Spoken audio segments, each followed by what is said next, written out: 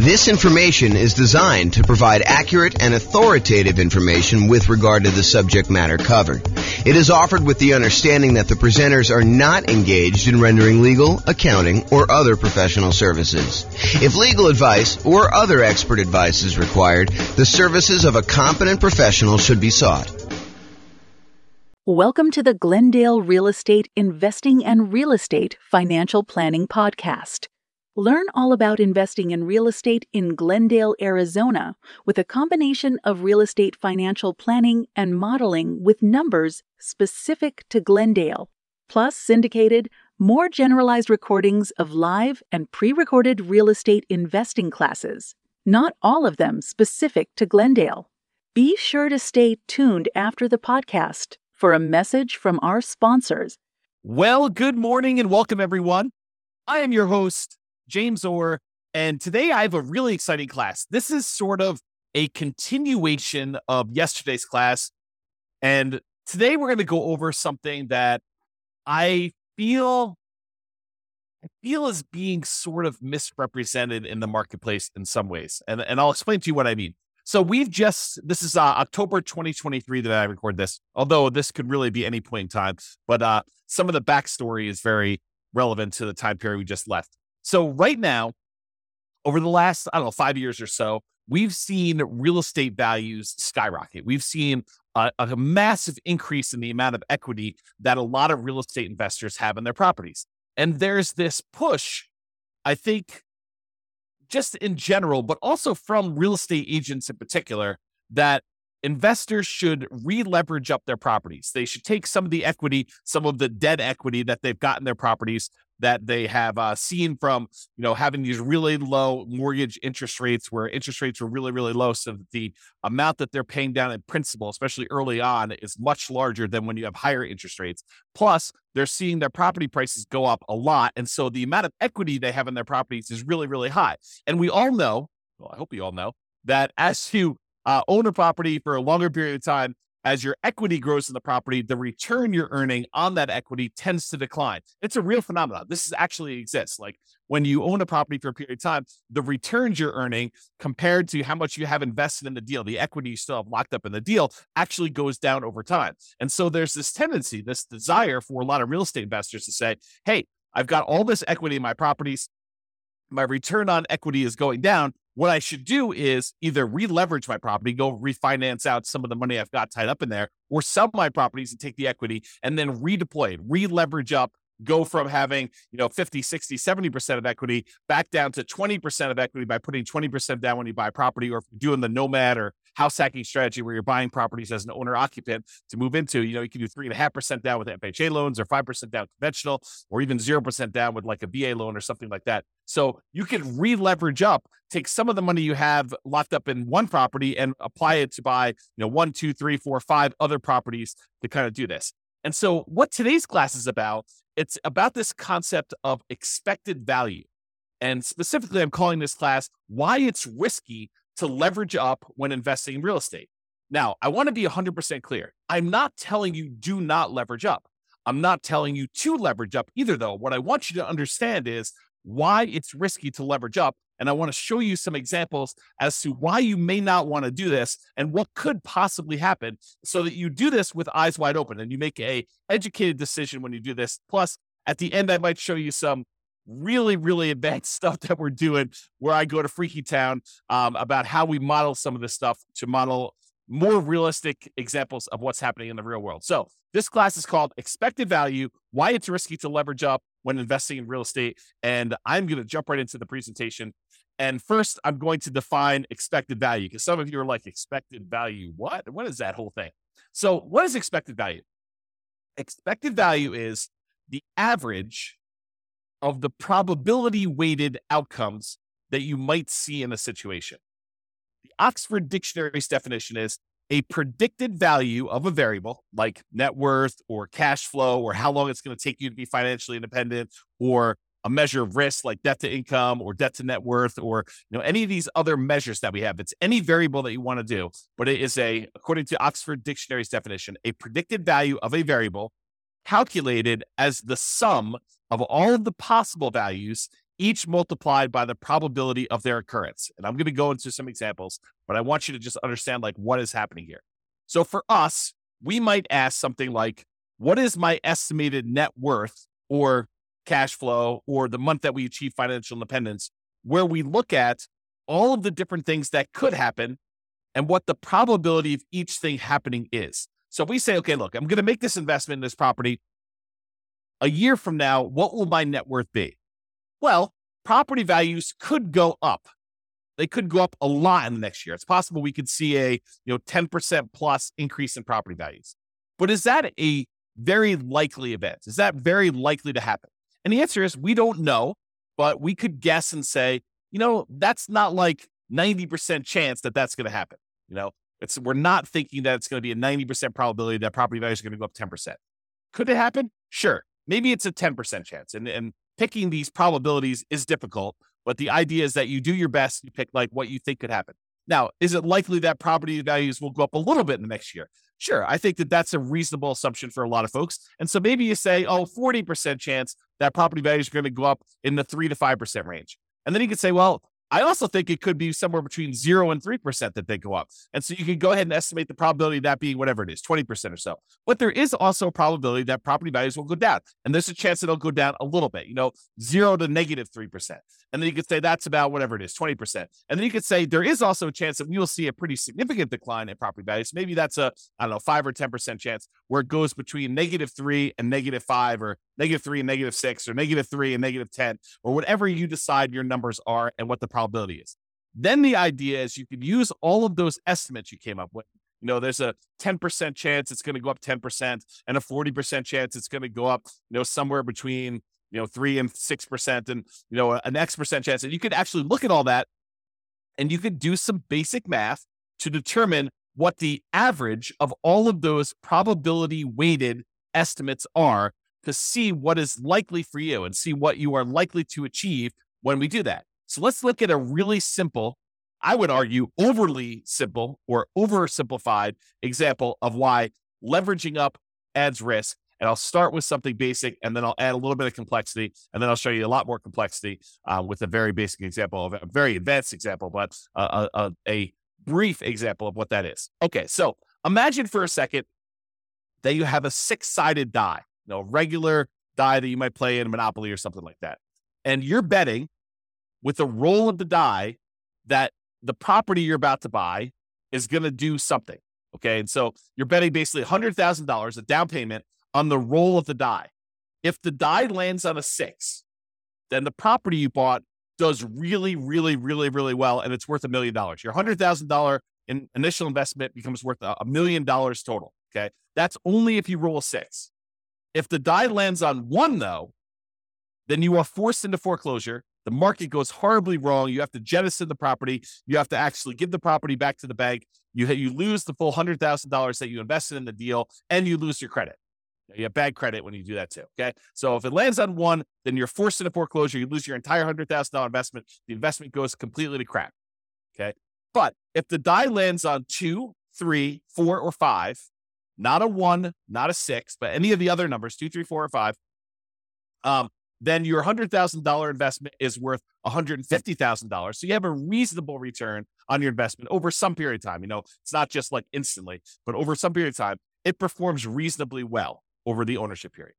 So the question is, should you roll the die? Should you make the investment in this house? And what is the probability weighted average of all those results? So let's look at the math. And I created this brand new spreadsheet, which I will give to you as a download. I didn't set up a link for it, so I'll have to put a link in the show notes or something like that for you to get it. But it is a expected value, a risk and reward calculator, and it doesn't actually have to be for real estate investing, although this is a really good tool for you to estimate, a really basic tool for you to estimate what is going on with your real estate stuff. So what we did is we just put into this spreadsheet what the different results were, what the value of those things would be after those results happen, and what the probability of that happening are. And then we do some calculations, and I show you what the expected value is. So I'll go walk you through it. So this is just the numbered examples of them. So you can put in as many as you want, up to 12. Of course, you can expand the spreadsheet if you need to in order to do more than 12, but I put 12 in here as kind of a placeholder to keep it neat. So number 1, property does really, really well. You roll a 6 on the die, and in that case, you make $1 million. And the probability of that happening is 1 out of 6, or about 16.7%. And so the weighted average of that, when we do the math, is $166,667. You don't need to worry about the weighted average number, but just realize it's doing a calculation for you there. You do need to put in the value, and you do need to calculate the probability for this. So you can just put in whatever you estimate it to be. In this case, it's a die. It's 1 out of 6. So when the property does okay, you roll a 2, 3, 4, or 5 on the die, then the value becomes $150,000. So your $100,000 becomes worth $150,000 in that case. And the probability of that happening is 4 chances out of 6, or about 66.7% chance of it happening. And then the property goes horrifically bad, horribly wrong, when you roll a 1 on the die, and your $100,000 investment becomes worth 0 in that case. So the value is 0 here. And that happens 1 time out of 6. And in those cases, we do some math on that, and we determine that the expected value of you placing a $100,000 bet on a roll of the die, in other words, putting $100,000 down payment, buying an investment property where these are the only 3 options, although they're not weighted equally, then that probability, the expected value, the probability weighted value of this particular bet you're making is $266,666.67. So in this case, if you could run this, if you had 1 million parallel lives to run, then on average, you would earn $666,67. Wow, it's a mouthful. On average of all those. Now, here's what's crazy about this, is there are times, if you roll the 6 on the die, when you do really, really well, you make $1 million, you look like a stud, and you start telling people about all the different special skills you have of rolling a die and how amazing you are at rolling a 6. And yeah, I did that. My $100,000 investment now became $1 million, and you look like a superstar. But really, it was a roll of the die to a great extent. Now, you chose to roll the die. You chose to put the $100,000 in. And this parallels to like investing in real life. Like, some of the things are out of our control. We don't know how the general economy will do. We can kind of make some predictions about that, but historically, we're really bad about making predictions about how things like this occur. Okay, so you go in there and one roll of die, you make $1 million, but there's a lot of times when you just do okay. You put $100,000 in over a period of time, several years or whatever, your $100,000 is worth $150,000, and that's the majority of the time. But what if in one of your lives, your $100,000 investment was the time when everything went to crap and it went to 0? You don't feel so good about that. And unless you have another $100,000 sitting right behind you where you can take that and redeploy it and make another investment right afterward in order to do this, the chance of you having that another $100,000 is relatively low for most people. So the trick is, when you're looking at these things, you need to not only look at the probability and the expected value of how this might do overall, but you need to look at how much of a variance there is.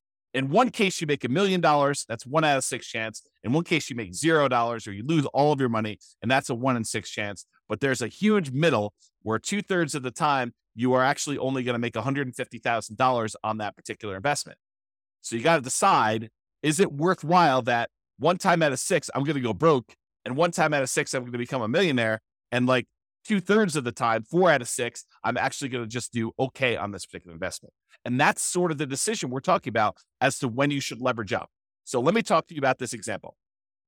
And this is just one of many examples I could have given you, but I think this demonstrates it pretty clearly. And so I'll just use this one, and we could do more of these in the future, especially if you like it. Go ahead and reply to me, send me a comment if you like this video, and we could do more variations on different things, not just this one example, because I think it's really interesting to think about this for a lot of different examples, but this one is particularly good. So let's look at the expected value. If you have one property, it's a $500,000 property, and you own it free and clear. You don't have any mortgages on it. You have $500,000 that you can invest. You buy one free and clear property. So you own one property, and it's worth $500K. So we have a couple different things that could happen in the marketplace, though. Okay, I set up 5 different scenarios. One scenario is where property values go up 6% and you have 6% higher rent. And we're kind of looking at like a year out. So this is sort of like 1 year of number where you're able to get 6% more rent and 6% appreciation on a particular property. And in that case, if you own one $500,000 property, including all the different benefits of investing in real estate, cash flow, your cash flow from depreciation, appreciation, and debt pay down, which is none in this particular case, your $500,000 becomes worth $571,972.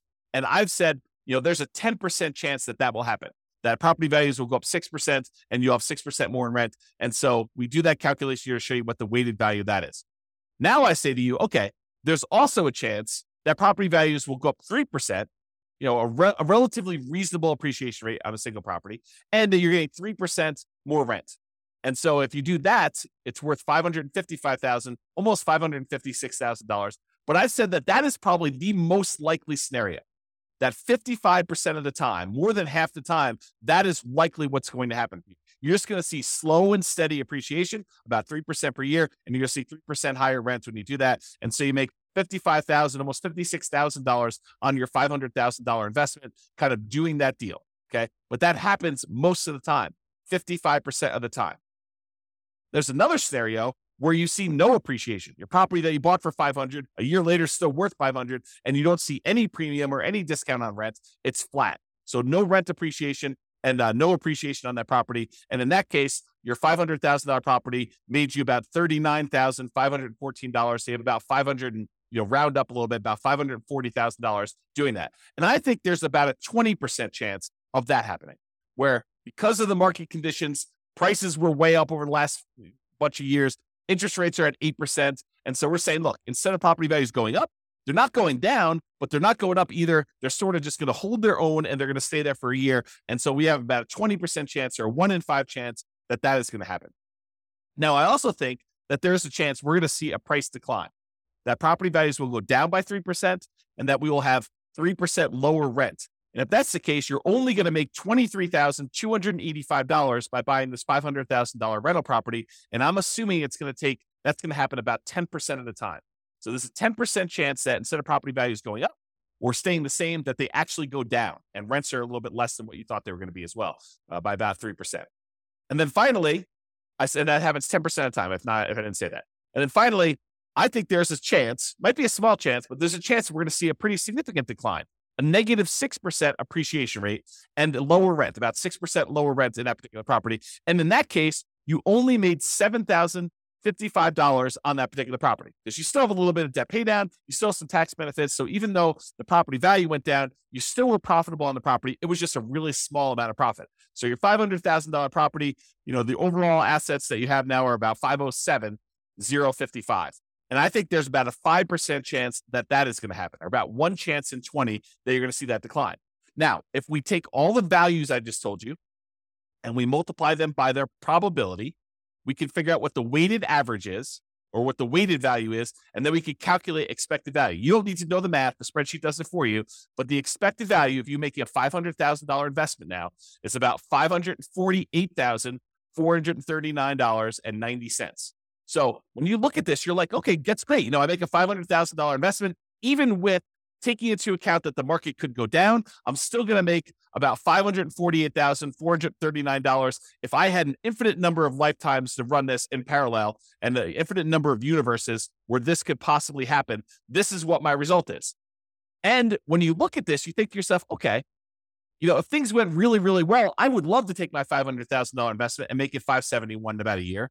And even if things went really, really ugly for me, I had this $500,000 investment and it's only worth $507. So I didn't lose a lot of ground if this happened.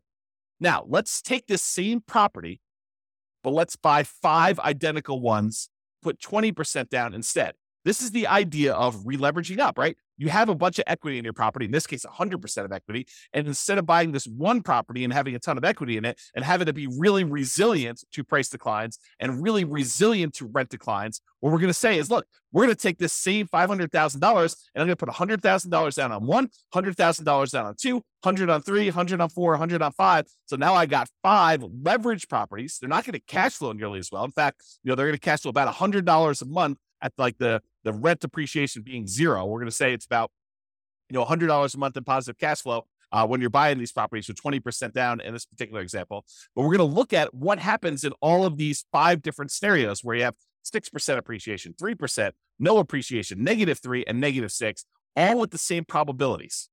So we're going to see how this differs. And that's what this shows you. So the one where you have 6% appreciation, 6% higher rent, the values, because you're leveraged, because you've got 5 properties now, that $500,000 investment is now worth $700,465. You basically had like almost a 40% return, $200,000 return on a $500,000 investment. You're crushing it. And so if that 10% chance of this happens, you're looking great. It's amazing for you.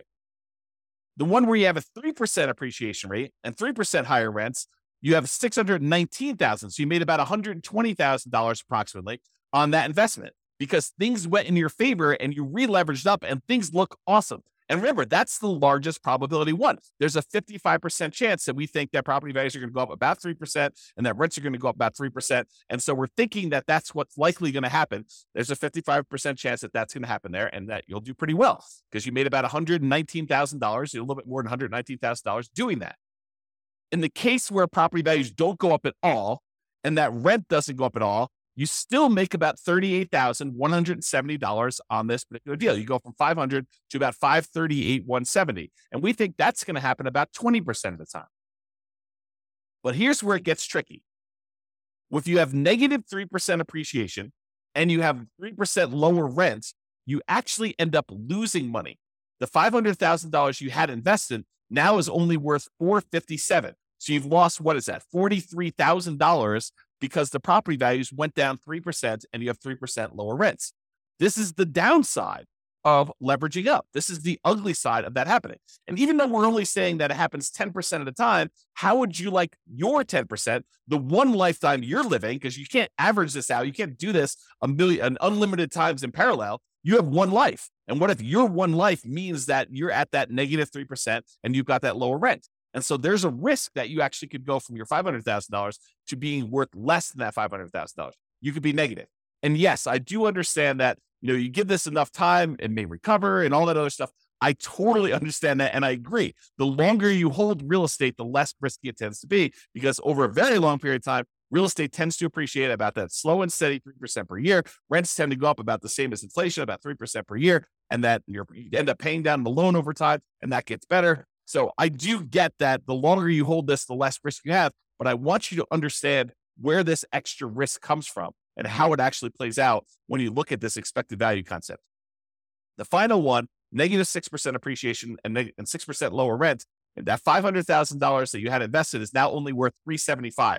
So you lost about $124,000 and change by having the property values go down, where before the worst case scenario had you gained $7,000 because you only owned one property and it was free and clear. Now property values dip a little bit, you're down $120,000. Now you're starting to grow from there.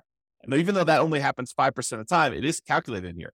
So even though our expected value is higher, before it was $548,000, now it's $582,000 because you're leveraged, and it's more likely, we believe, it's more likely probabilistically that the property value is going to increase, that rents are going to increase, and that's likely the future. You also have situations where it's less. So it was $548,000, now it's $582,803.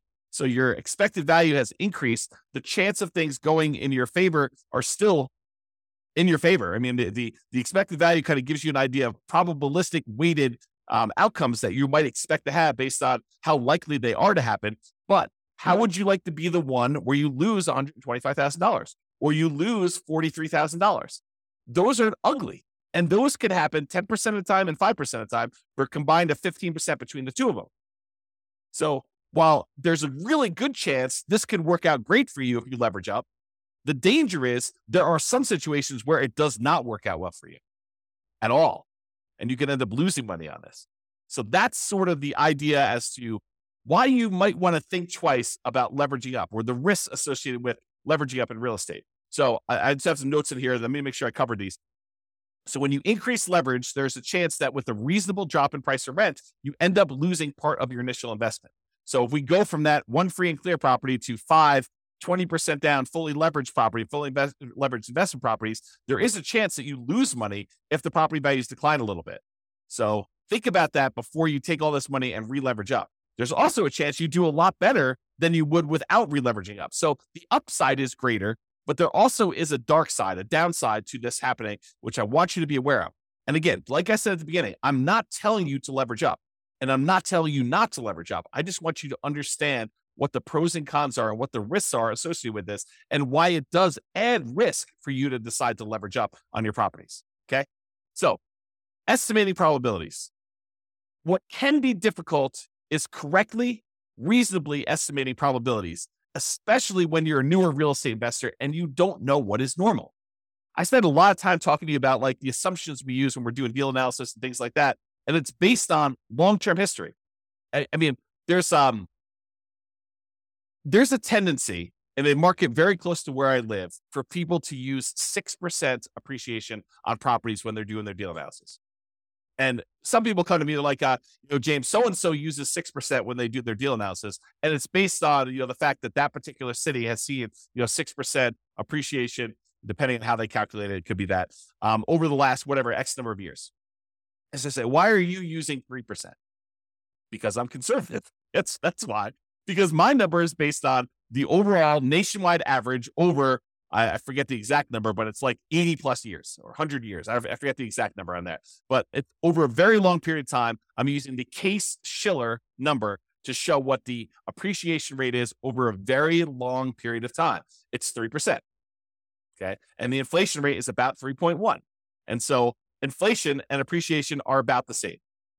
Okay. So property values tended to keep pace with inflation. It's one of the arguments some people use as to why you shouldn't invest in real estate. Real estate just barely keeps pace with inflation. Why would you go and invest in that? Because it keeps pace with inflation and we can leverage it. So even though we're seeing a 3% increase that's keeping pace with inflation, we may only have 20% invested in. So we're getting 5 times that or 15% return, 5 times 3% per year, 15% return. And inflation's only 3%. So we're gaining 12% a year on inflation. That's why we invest in real estate. One of the reasons. Okay. So people will argue, I don't want to invest in real estate because it just keeps pace with inflation. Yeah, that's awesome. That's great. Okay. So when some people say to you, hey, look, real estate in my market historically over the last 5 years has appreciated 8%. I should use 8% in my appreciation number in my spreadsheet analysis. I don't think so.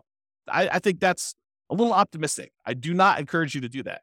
And so coming up with these numbers to use is really, really difficult. Like what you should use for values is really difficult.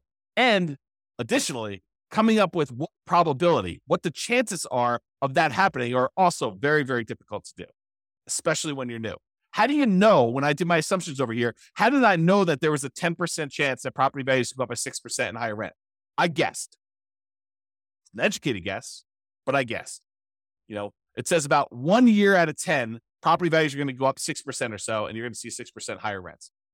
Is it possible that I'm wrong with that number? Sure. Is it possible it's 1%? Sure. Is it possible it's 20%? Probably not. Probably not. That would mean that every 5 years that we're seeing property values go up by that much. Maybe in some markets, but overall, I don't think so. So it's really hard to do this. And that's why, and honestly, it's imperfect because even if we had perfect history going back 100 or 200, 300 years, the past does not dictate or exactly say that we are definitely going to have exactly what happened in the past happen in the future. I think that it's really good and helpful to look at the past numbers and evaluate those and say, hey, look, this is what the range has been. It's possible we could see a 99% increase in property values in a single year. We've not seen that historically, but the highest we've seen is whatever it is in your marketplace, 14% or 9% or 8%. But could it be 99? Sure. Then it's great. It's a bonus, right? Could it be negative 99? Sure. Is it unlikely? Yeah. I mean, the biggest decline we've seen is whatever. You go look at your history and you find out what that is, and you figure out how frequently that happens. Sort of like what I did with our mortgage interest rate confidence meter. When people say, I think I'll be able to get 3% interest rates forever. I'm like, I don't think so. Historically, they're only about 2% of the time. Looking at back data as to what mortgage interest rates were, we only saw, 3% mortgage interest rate about 2% of the time. So for you to think that you're going to be able to get 3% in the future for the next 10, 15, 20 years while you're acquiring properties, it's silly. I mean, I think that's an unrealistic expectation. Okay. So when you're looking at these things, it's really hard to estimate these probabilities, but I think you do the best you can and you update it over time. You're like, look, I really think that this is unlikely, or I think that this is more likely. And we have this recency bias where we think that what has happened recently is more likely to happen in the future. And I think there's a little bit of truth to that. It's easier to go to 4.5% interest rates when we're at 5, and they've been between 4 and 5 for the last 5 years. But does that say that we can't do 18? No, we've seen 18% interest rates. Okay. But there's a recency bias, but don't be fooled into thinking that because they've always been between 3 and 5, that they will always be between 3 and 5. That is not the case. Okay. Now, this is not a perfect solution, but one imperfect alternative is to estimate a reasonable range of what appreciation might be, rent appreciation might be, mortgage interest rates might be, stock market rates of return might be, inflation, and estimate like what they might do, and then apply all those things combined. So imagine modeling your portfolio, and you say, look, okay, I've got whatever it is, $50,000 now, and I plan on buying a property as soon as I can save up a down payment. Then I plan on buying another one. I'll continue saving at this current rate plus whatever I'm making from the property, and I'll save up and I'll buy another property after that, and I'll buy another property after that as soon as I save up down payment, and I'll buy properties as quickly as I can until I get to 10. Then when I get to 10, I will hold on to them until the property values increase enough and I pay down the loans enough where I could sell off a certain number of them, pay off the remaining properties that I have, and actually live on the cash flow, have the cash flow for the properties that are paid off be enough to support me as being financially independent at some point in the future. That's my plan. My plan is to acquire property. Maybe I'm doing Nomad. I'm put 5% down in order to do these. I'm going to do a number of Nomads that I can get. I'll get to 10, and then I do that. And you say to yourself, okay, how do I estimate the probabilities of all this, James? Like, how do I think about this? Well, I think you take each part. You say, okay, appreciation. Well, appreciation historically has been around 3, but there have been some years when we've seen, 6, 7, 8, 9, 10%. And there's some years where we've seen negative 1, 2, 3, 4, 5%. So you kind of do this distribution to say, okay, appreciation is probably about 3% on average, but sometimes it can be much higher. Sometimes it can be much less. Same thing with rent appreciation. Could be higher than 3, could be less than 3, but it's usually right around that 3% range over a long-term, period of time. Mortgage interest rates, we'll use what we have today, but, interest rates can go up, quarter point, eighth of a point each month. And so we'll kind of use that. We'll have it snake around. Sometimes it can go up a lot in a row. Sometimes it'll go down. It's never going to go below, the lowest we've ever seen it is, 2.2%, 2.25%, 2.5%, something like that. So we'll never let it go below that, but we'll kind of set this range of what interest rates can do, and we'll have those be random. Stock market, similar idea. We'll say, look, the average has been around 8%. There's sometimes we've seen 27% a year. Sometimes we've seen negative 27% a year. And so we'll go ahead and do these ranges, but most of the time it's going to be right around that 7, 8, 9%, somewhere in there. And then we might say the same thing with inflation. Inflation can be around 3.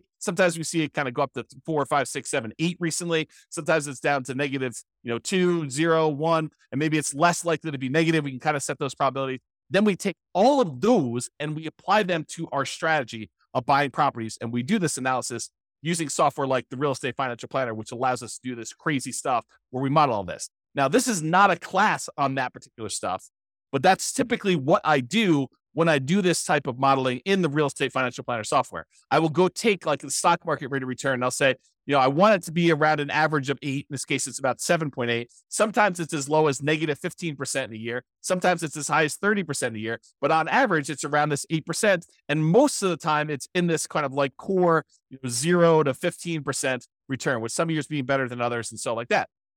And then each month that we do our analysis, we run this 1,000 times. And we say this is the random range of what stock markets do. And then we look at how likely things are to be that way. Same thing with property appreciation. We say, look, the average is around 3. So it's right around here. Sometimes it's as low as negative 6 in a year. Sometimes it's as high as positive 12. And we can look at these numbers where it's mostly in this 0 to 6% range. That happens most of the time. But sometimes we have these outliers. And we can use this to analyze each individual property separately, or all properties as a whole, where they all go up together or they all go independently. Because sometimes some markets do better than others. And if you've got them spread out, some neighborhoods do better than others. Whatever you want to do, we can do all that. And then we get these results like this, where we could show you the range of values. This is that variance. Remember before on this spreadsheet, I showed you could be as good as, 507. Could be as good as 571,000, but it could be as bad as 507. And then the one where we had 5 properties could be as good as 700,000, but it could be as bad as 375, starting with 500. We do that same idea when we do that analysis of all the variables, that we can see there's a range. It could be as as bad as 750,000 in this range. It could be as good as $2 million.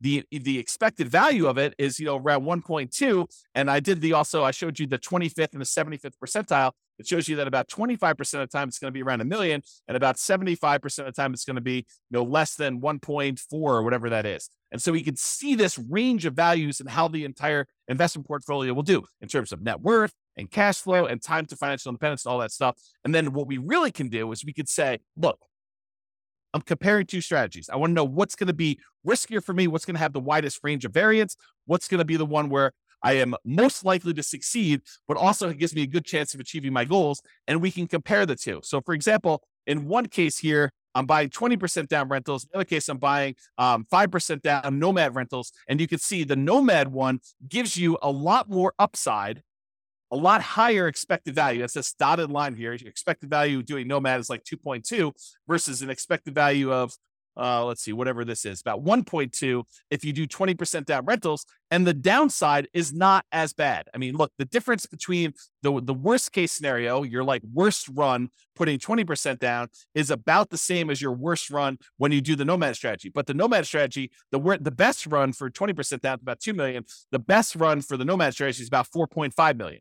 And that's what we want to look at. We want to look at how these risks compare and see what the range of the outcomes might be when we're looking at this, because we could have a much higher expected value and a much higher upside without that much more or no more downside when we look at it. And by comparing these different strategies and doing different things, we can compare things like 5% down Nomad versus 5% down Nomad where we pay off properties first, or 5% down Nomad where we actually sell off part of our properties and pay those off in full. And we can look at these different things and see how they vary. And you could do that with things like net worth or cash flow. And this is one just showing you how long it takes you to be financially independent. And this is the 20% down one. It shows you that the expected value, the like number that is likely to happen, is about 30 years in this particular case with all these assumptions. And this is based on Norm and Norma, if you remember that from a previous podcast episode. But basically, it shows you it takes about 30 years for them to do this, but it could happen as early as 200 months, which whatever that is, a little less than 20 years, probably like 18 years or so, if I had to guess. And then it could happen as late as way past 40 years. It's kind of like the worst case scenario. So you can see the variance in those. And I looked at the 25th percentile. That happens at about 300 months, and the 75th percentile happens a little over, 420 months or whatever that is. And you can see these ranges of when these things happen, and you can also compare these to see which one gets you to financial independence faster, which is what we covered yesterday. It's like all the different ways we could do, all the different things we could do, all the different ways that we can actually make financial independence happen quicker for us. But that's not the whole story, right? We just showed you that sometimes you can actually have it happen faster, but if you look at it, it's happening faster at the expense of increasing our risk of having some type of catastrophic or significant failure. And I want you to understand that nuance, and we'll go into a lot more detail and we'll do a lot more classes on this, but this is the basic idea, and I hope you get the basics of it. All right. So in conclusion, focusing on improving your returns, an example, leveraging up, is just part of the story. You should also consider risk and probability. You have one life to live.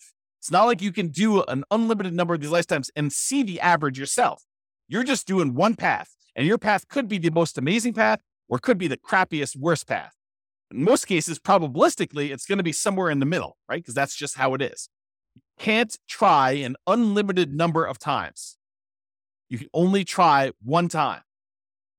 And even if you have money behind you, you can only try one time, and then you got to see what the results are. Then you got to take the money you had kind of set aside and try again. But I mean, if you want to try this, if your chance of success is really, really large, but it only happens very rarely, you don't want to keep doing that because you may run out of time. You may only have 100 years plus or minus to live. So if it takes you 10 years to kind of see these results to do that, you can't try 100 times. So you want to increase the probability of your success and eliminate or decrease the number of times you have bad, devastating, gets you out of the game sort of outcomes when you do that. So you should consider probability of success and the variance you might expect to see in your results when you do this. All right, that's all I got for you. I hope you enjoyed this class. This has been James Orr. Have a great day, everybody. Bye-bye for now. With home prices up, mortgage interest rates up, and rents up, but not quite enough to counteract the higher prices and interest rates, cash flow on rental properties in Glendale is harder than ever. Book a call with the Real Estate Financial Planner to apply our proprietary 88 strategies to improve cash flow on your rentals. See the show notes for a link to schedule your call and improve your cash flow today. If you're a real estate agent, lender, or professional in Glendale that wants to help our real estate investor listeners, consider reaching out to learn about collaboration opportunities with this podcast. We'd love to add more value to our listeners by having you assist our investors buy, sell, and finance their real estate investments. See the show notes to schedule a call to discuss collaboration opportunities.